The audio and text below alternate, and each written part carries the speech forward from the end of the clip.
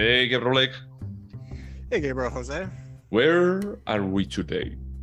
I am on my couch in the same place as 95% of our podcasts. And I'm in my working chair as almost 95% of the podcast. I think that one day I should actually just change location, just record from the restroom. I keep telling myself I'm going to move to the armchair, and I don't. It's just like a habit when I set up the mic and the tablet and... Yeah. But talking about habits, what did we watch today? This was my pick, and although this podcast episode will air after the spooky holiday of Halloween, we decided to watch The Exorcist. One, because it's a great fucking movie, as we remember. Maybe our opinion has changed, we don't know. I'm not saying. You in Chicago had the opportunity to see it in a movie theater. Yeah, no, that's true. And I think that is a great pick. I always like it when people ask me about a good horror movie. I always have the temptation of saying that it's like, hey, this is a good horror movie. We have like a different criteria for saying something is good when it's of that genre. It's a bit more like the bar lowers. But with The Exorcist, I think that is usually one that I say is like, this is a good movie. That it happens to be horror. It was actually the very first horror film to ever be nominated for Best Picture. I wonder if the second one was Get Out. Don't remind me. I think that you're thinking about Nope. Get Out is fine.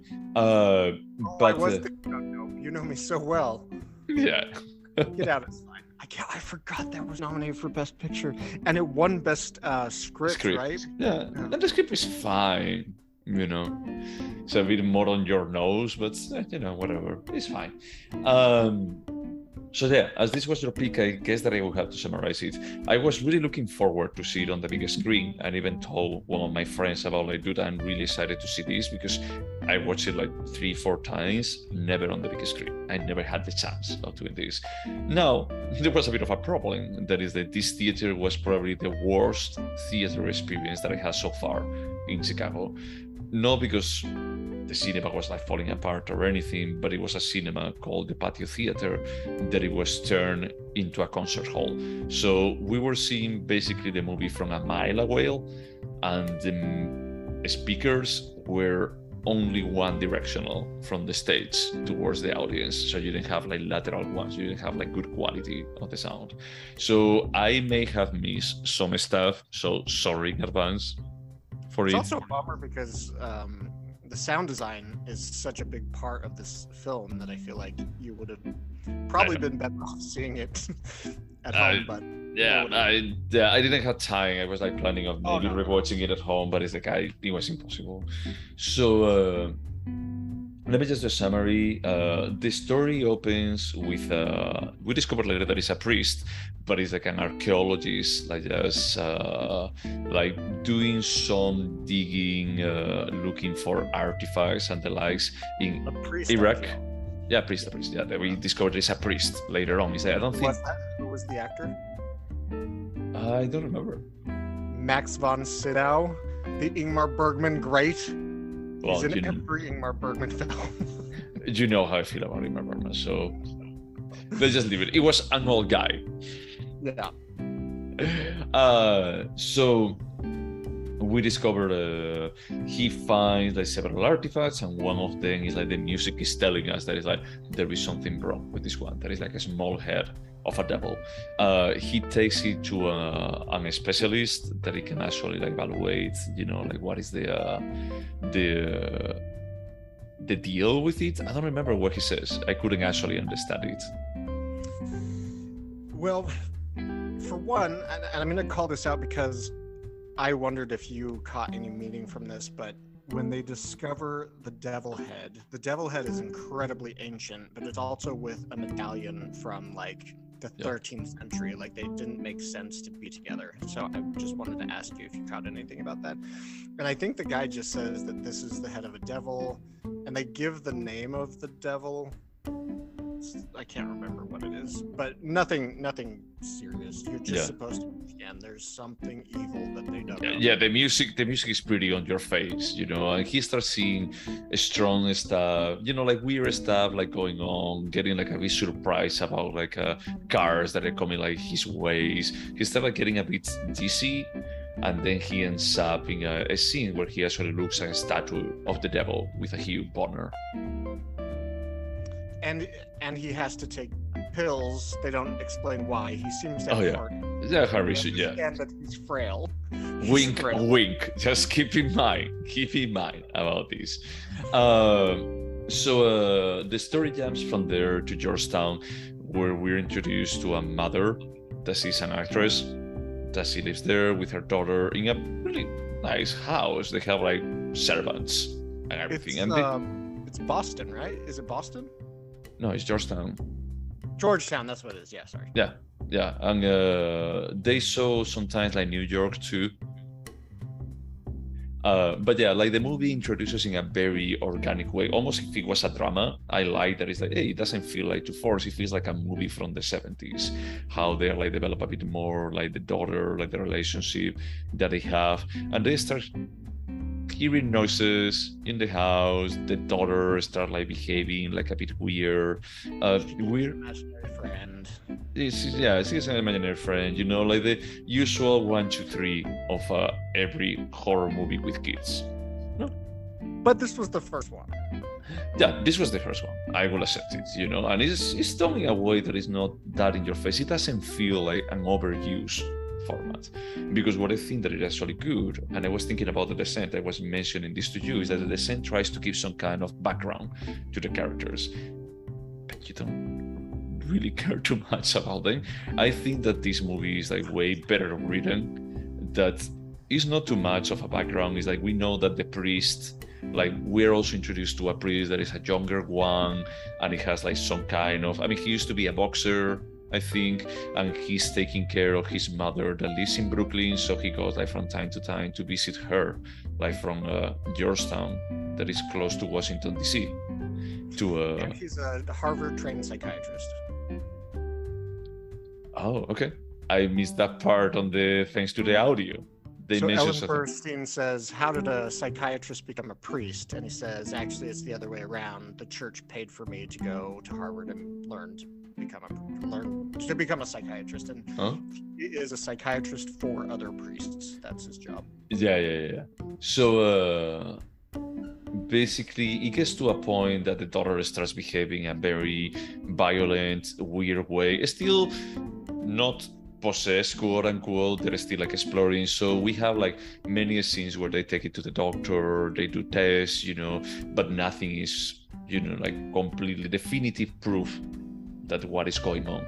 So she gets to a point of just desperation when the daughter starts behaving like weirder, and more weird stuff starts happening around the house, that she talks with a friend of hers that is a priest and tries to just tell her, is like, I think that my daughter is possessed, and then he connects her with this young priest for just like exploring, is this really like a possession case? They talk a bit about like what is like the usual process. They need to prove that this is a possession for actually just being able to interfere, and then they end up involving the priest that we saw in the opening scene for just doing an exorcism.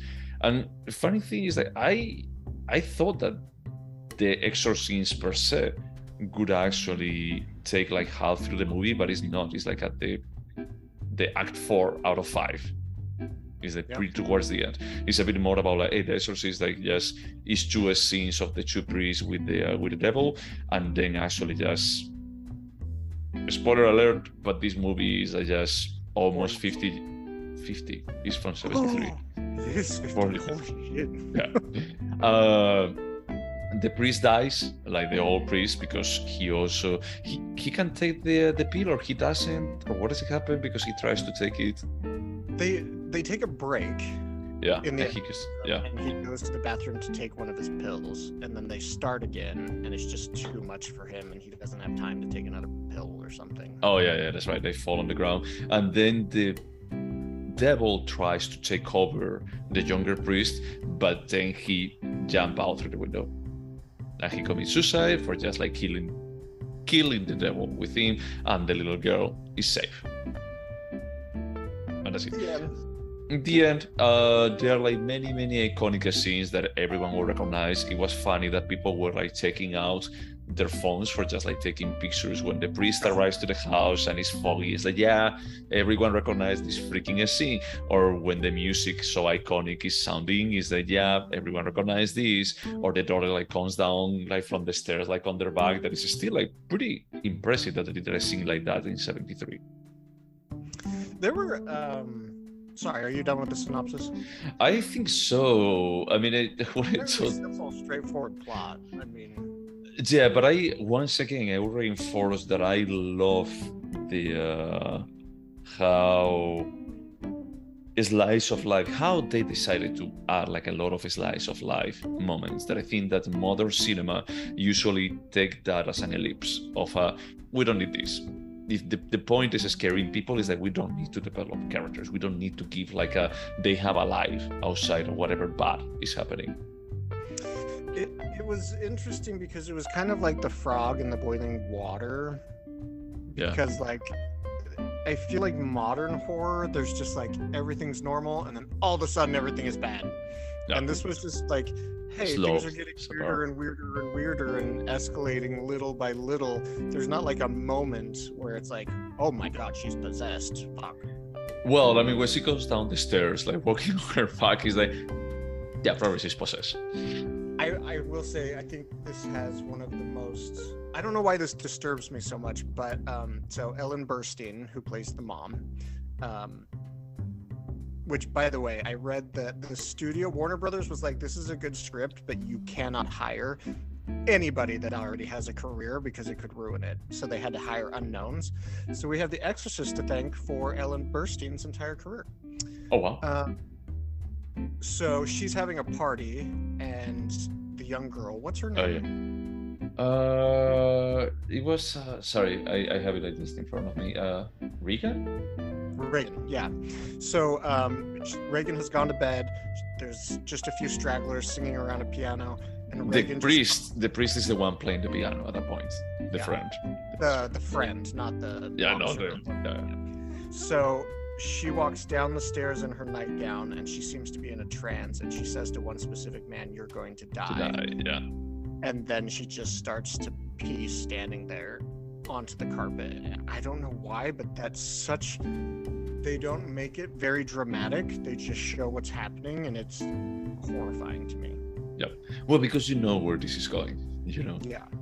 It's a bit more about like the premonition. It's like, hey, this is called The Exorcist. It's not called like Adventures of a Single Mom, of a Single Actress Mom. You know that it is like a turn to the worse.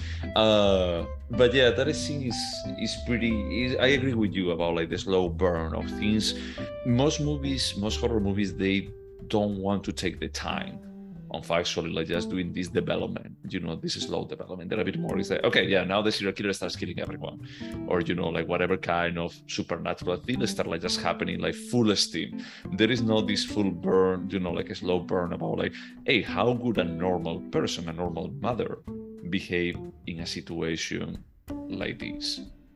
You know, like just trying to rationalize everything. Atheist. Yeah.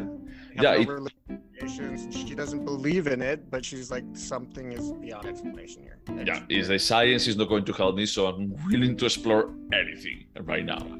I had to say, there was a scene that I was missing, you know, and my boyfriend told me, I was this with my boyfriend on the cinema, he was telling me that maybe there was like a director cut or whatever, maybe there have been like several edits of this movie, because I could swear that there were like that there were like two scenes on the railway train, on the subway, one towards the beginning, another one like through the half of the movie. But maybe I dreamt it, because I had the feeling that another time that I watched this movie, I also felt that, hey, there isn't a scene that is missing here. Maybe you saw The Exorcist 2 or 3? No, I didn't. But no, I don't know why I thought that it was because on the first scene we see the John Priest. The subway is the New York subway, and it's as dirty and as ugly in '73 as it is in 2019. That is the last time that I was in 2020. That it was the last time that I was in New York. What? Don't pick on poor New York subway. I mean, it's terrible, but it has its charm because we have seen it in so many movies that it's like, sure, whatever, it works.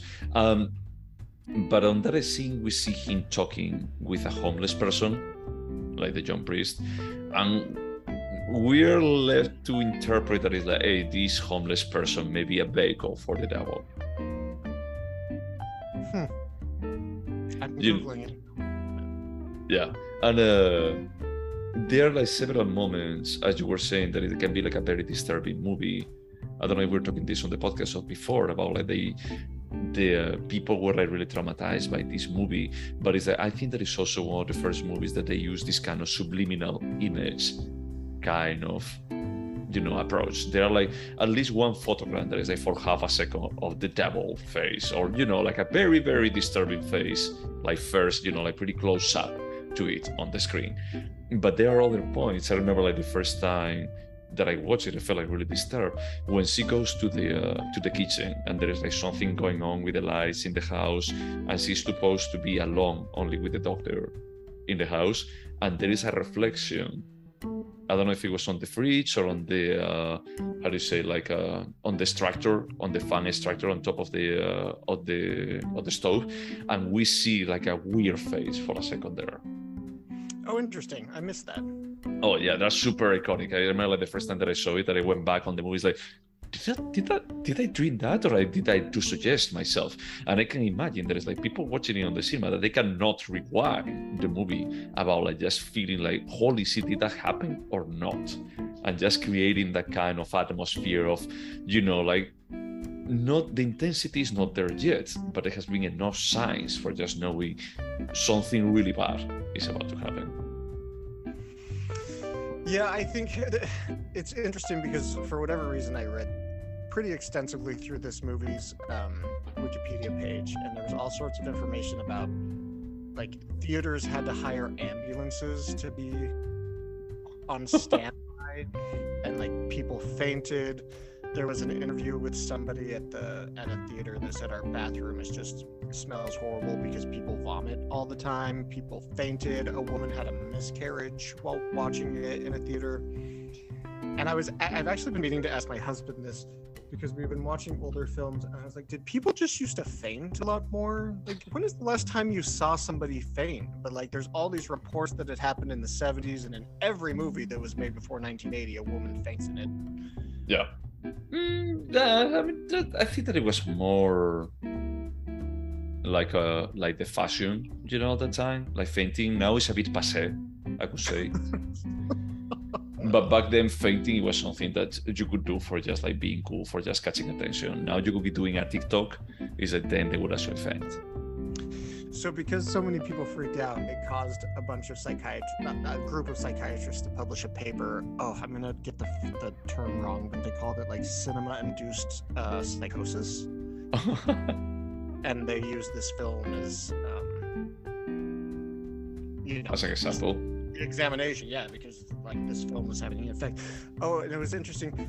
People were lining up.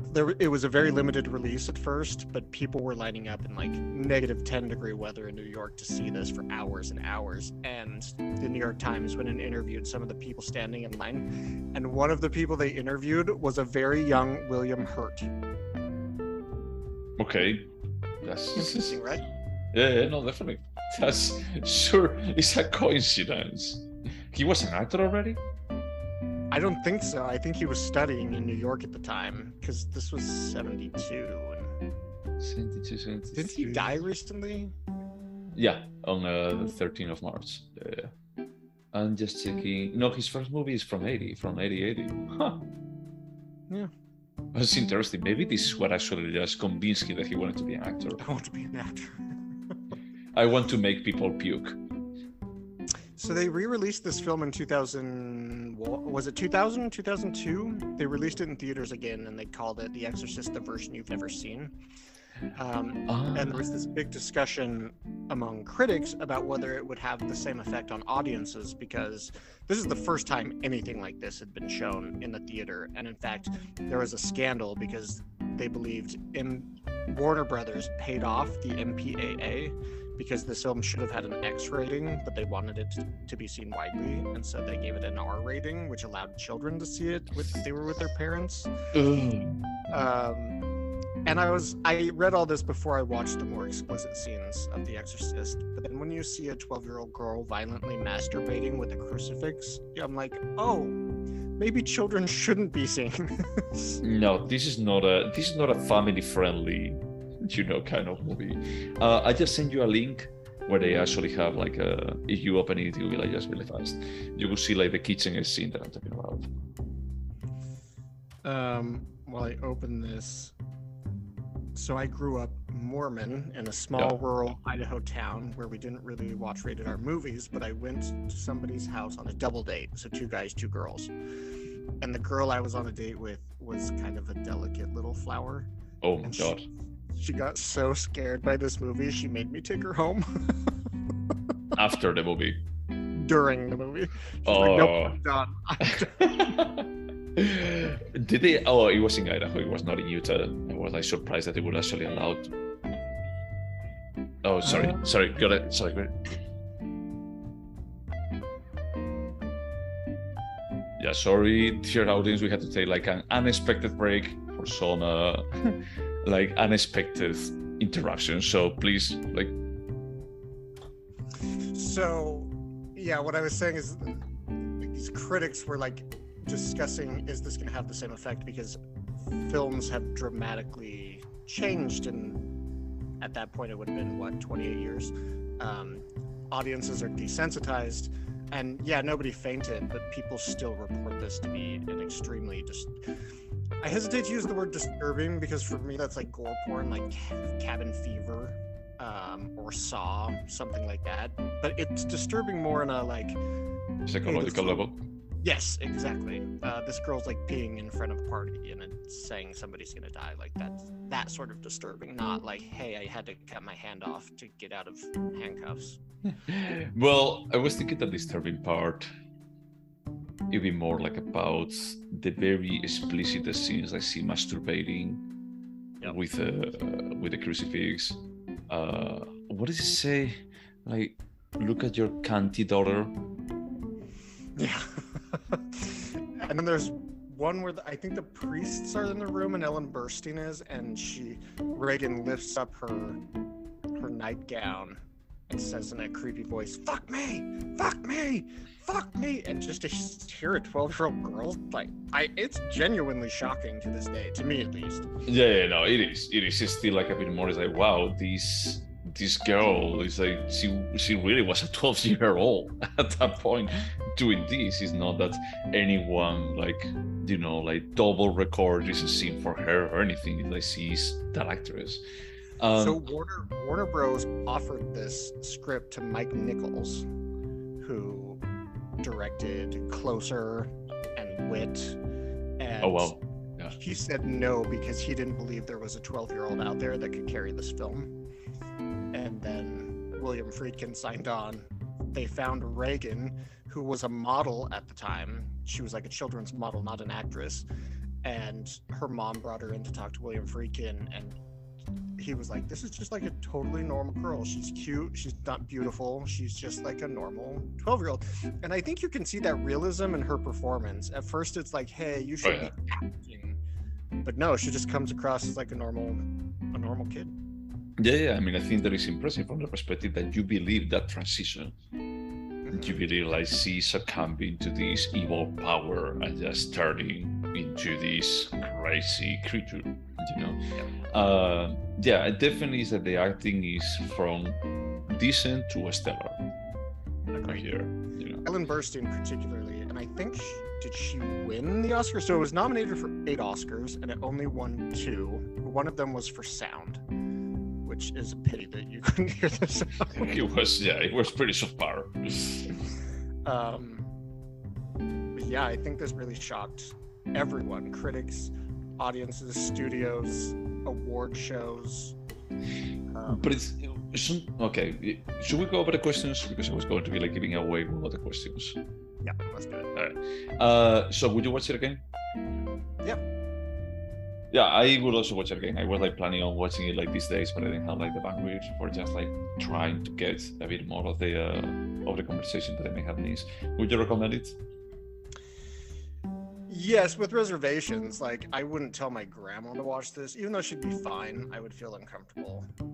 But yeah, no, I would recommend it to most people. Would you recommend it? To my parents, no. No.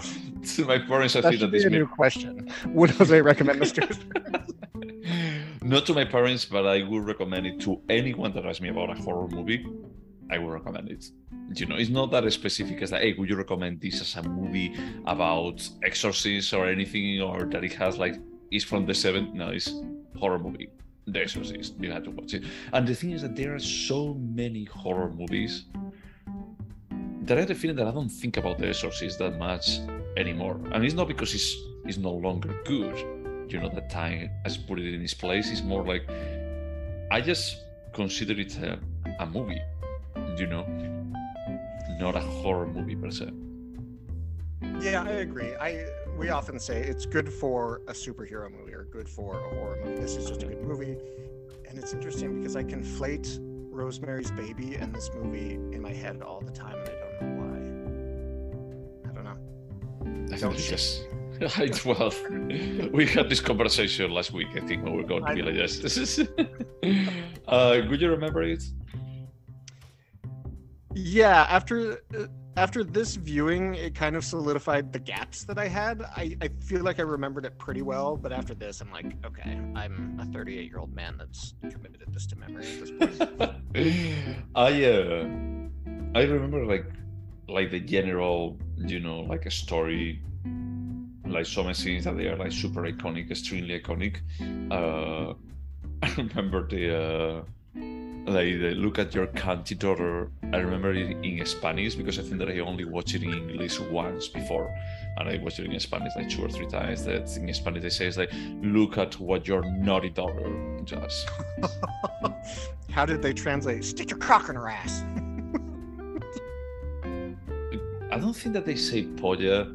I don't remember what they say, but it's pretty explicit. It's like the dialogue is like a 12-year-old in 73 was paid for saying this. Is that's I don't know, that's pretty avant-garde. If I could make this movie today, I think people would freak the fuck out having a 12-year-old do these things. No, and masturbating with a crucifix is like do you remember that it was with Benedetta? I was just gonna say. With Benedetta, I was like, dude, this is gratuitous.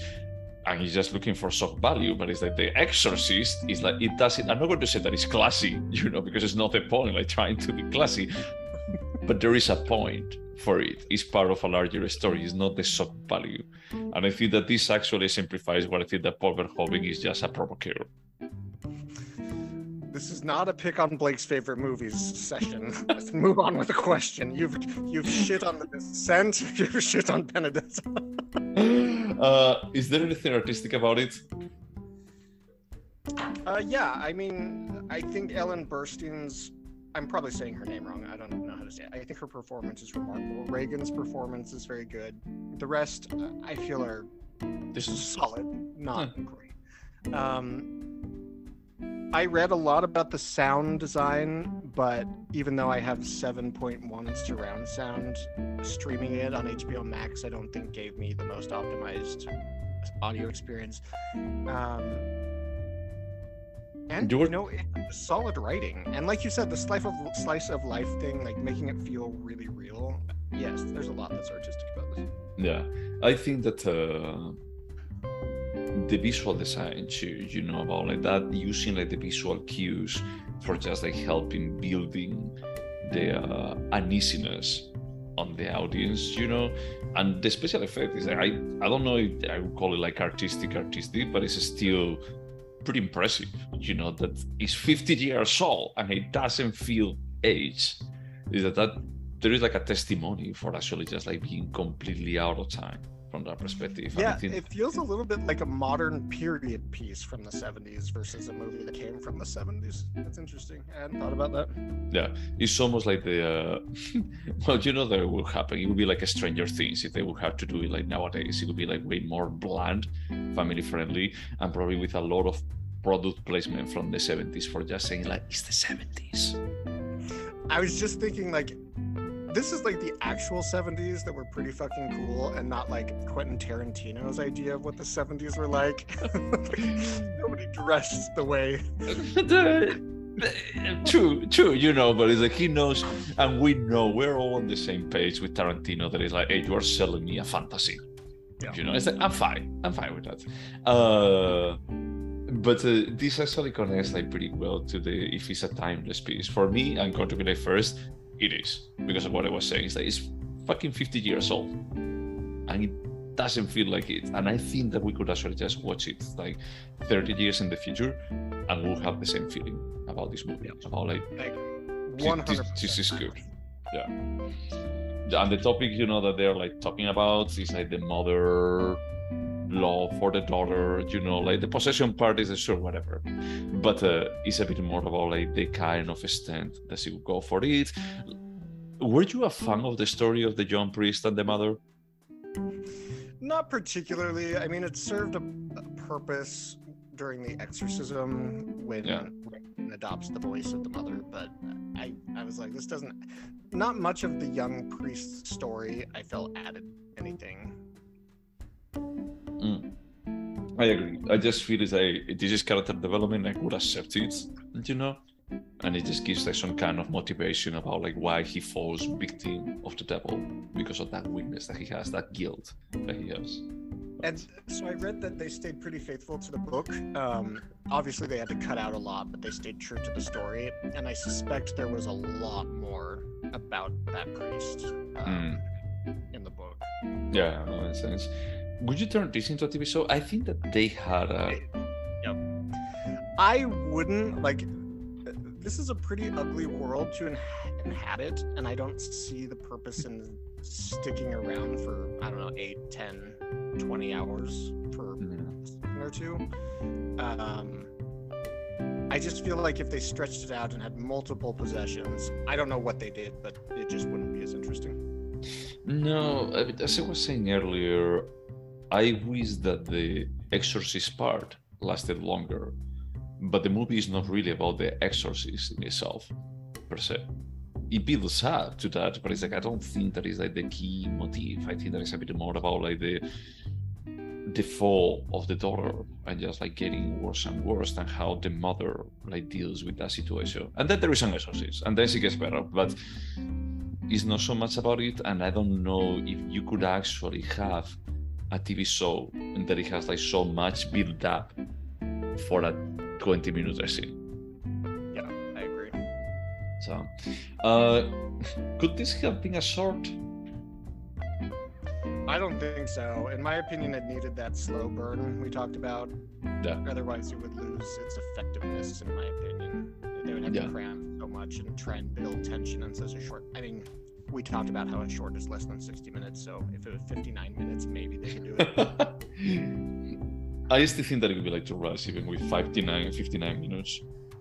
I feel like it's long, right? It's like 2 hours and 10 minutes. Yeah. And it's a movie that is like, it takes its time, and it doesn't feel like too long. You know, it feels like, hey, look, it's like the dynamic that it has, and it's like it actually. I never felt.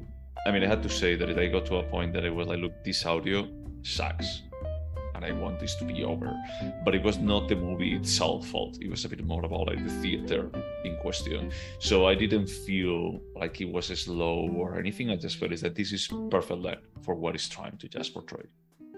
It's funny that I just had that same experience, but with live theater, that the audio was so bad. I was like, maybe the musical is good. I don't know. Do you think this movie could have been better?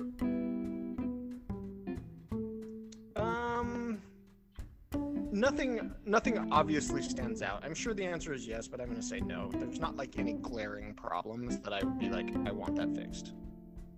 Yeah, I'm going to go with no too. We mentioned that the story of the priest is not the strongest part of the young priest, but at the same time, it actually fulfills a purpose on the overarching narrative. So from that perspective, it's like I wouldn't remove it. Maybe there is another way of writing it a bit better, but it doesn't hurt it. It doesn't hurt like the overall narrative. I think that this is a movie that, with this topic at hand, I think that is the best thing that you can do with it. So,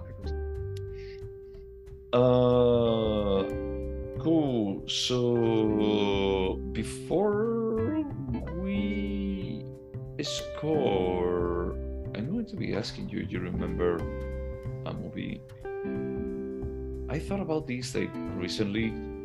I almost asked you to watch one more movie by this director, but can you tell me, what do you remember about Annette?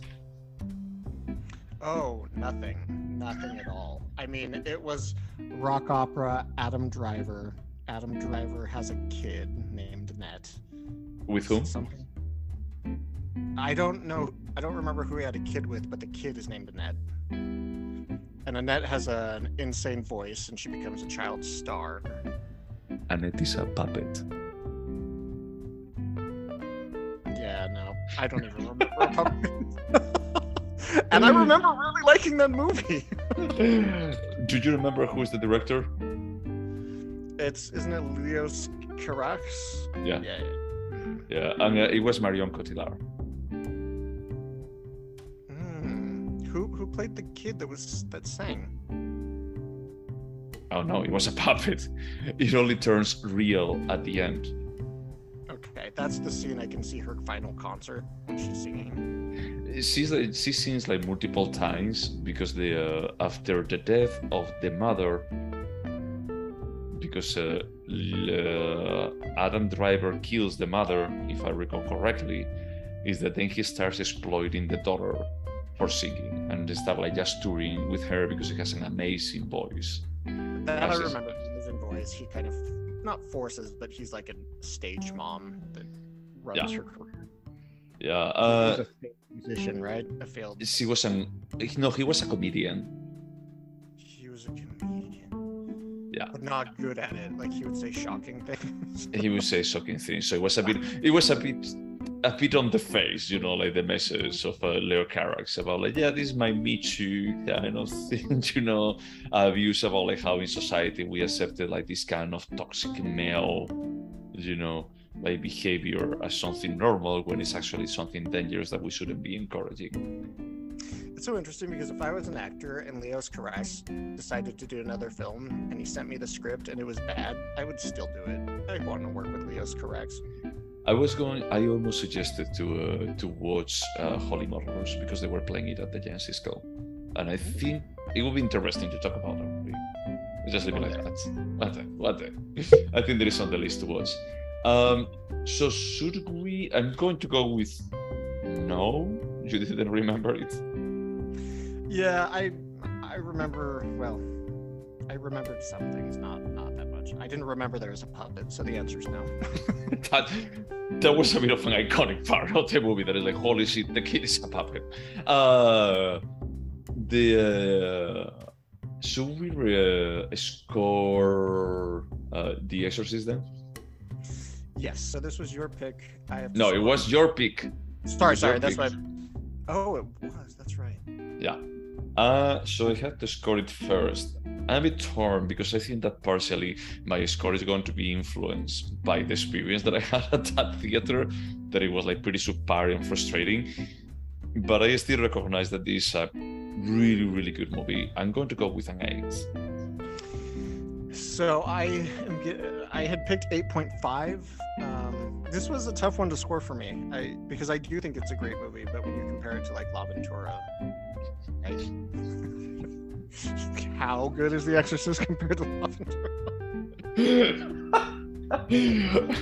Dude, I had the feeling that the only thing that they share is that they can both be projected on my screen. That's the only thing in common between these two movies. I did want to ask you one question that I meant to ask you earlier. I know you didn't like Hereditary that much, but do you feel like Hereditary did the same thing that The Exorcist did in like dedicating time to develop a slice of life and its characters?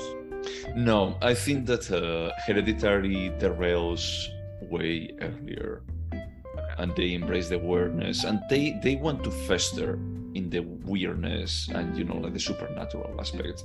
When The Exorcist is a bit more about like how the supernatural stuff is disruptive about like the normalcy that we have been presented. That's the reason why it's so shocking, because we are displayed like many normal stuff, but we are adding like a weird thing to it, like, and start like increasing more and more until it dominates everything. From that perspective, I think that is way superior than Hereditary. Okay, thank you. Yeah. So what do you score? I scored an 8. Okay. Yeah. Where's your score? 8.5. Oh, that's good. I think that if I were to watch it again with a decent audio experience, maybe I would bump it. It's like I have to just like score it from what I enjoyed, and I can say that this is still, even with very shitty audio, albeit the audio is like one of the strong points, is still a pretty good movie. Perfect for this Halloween.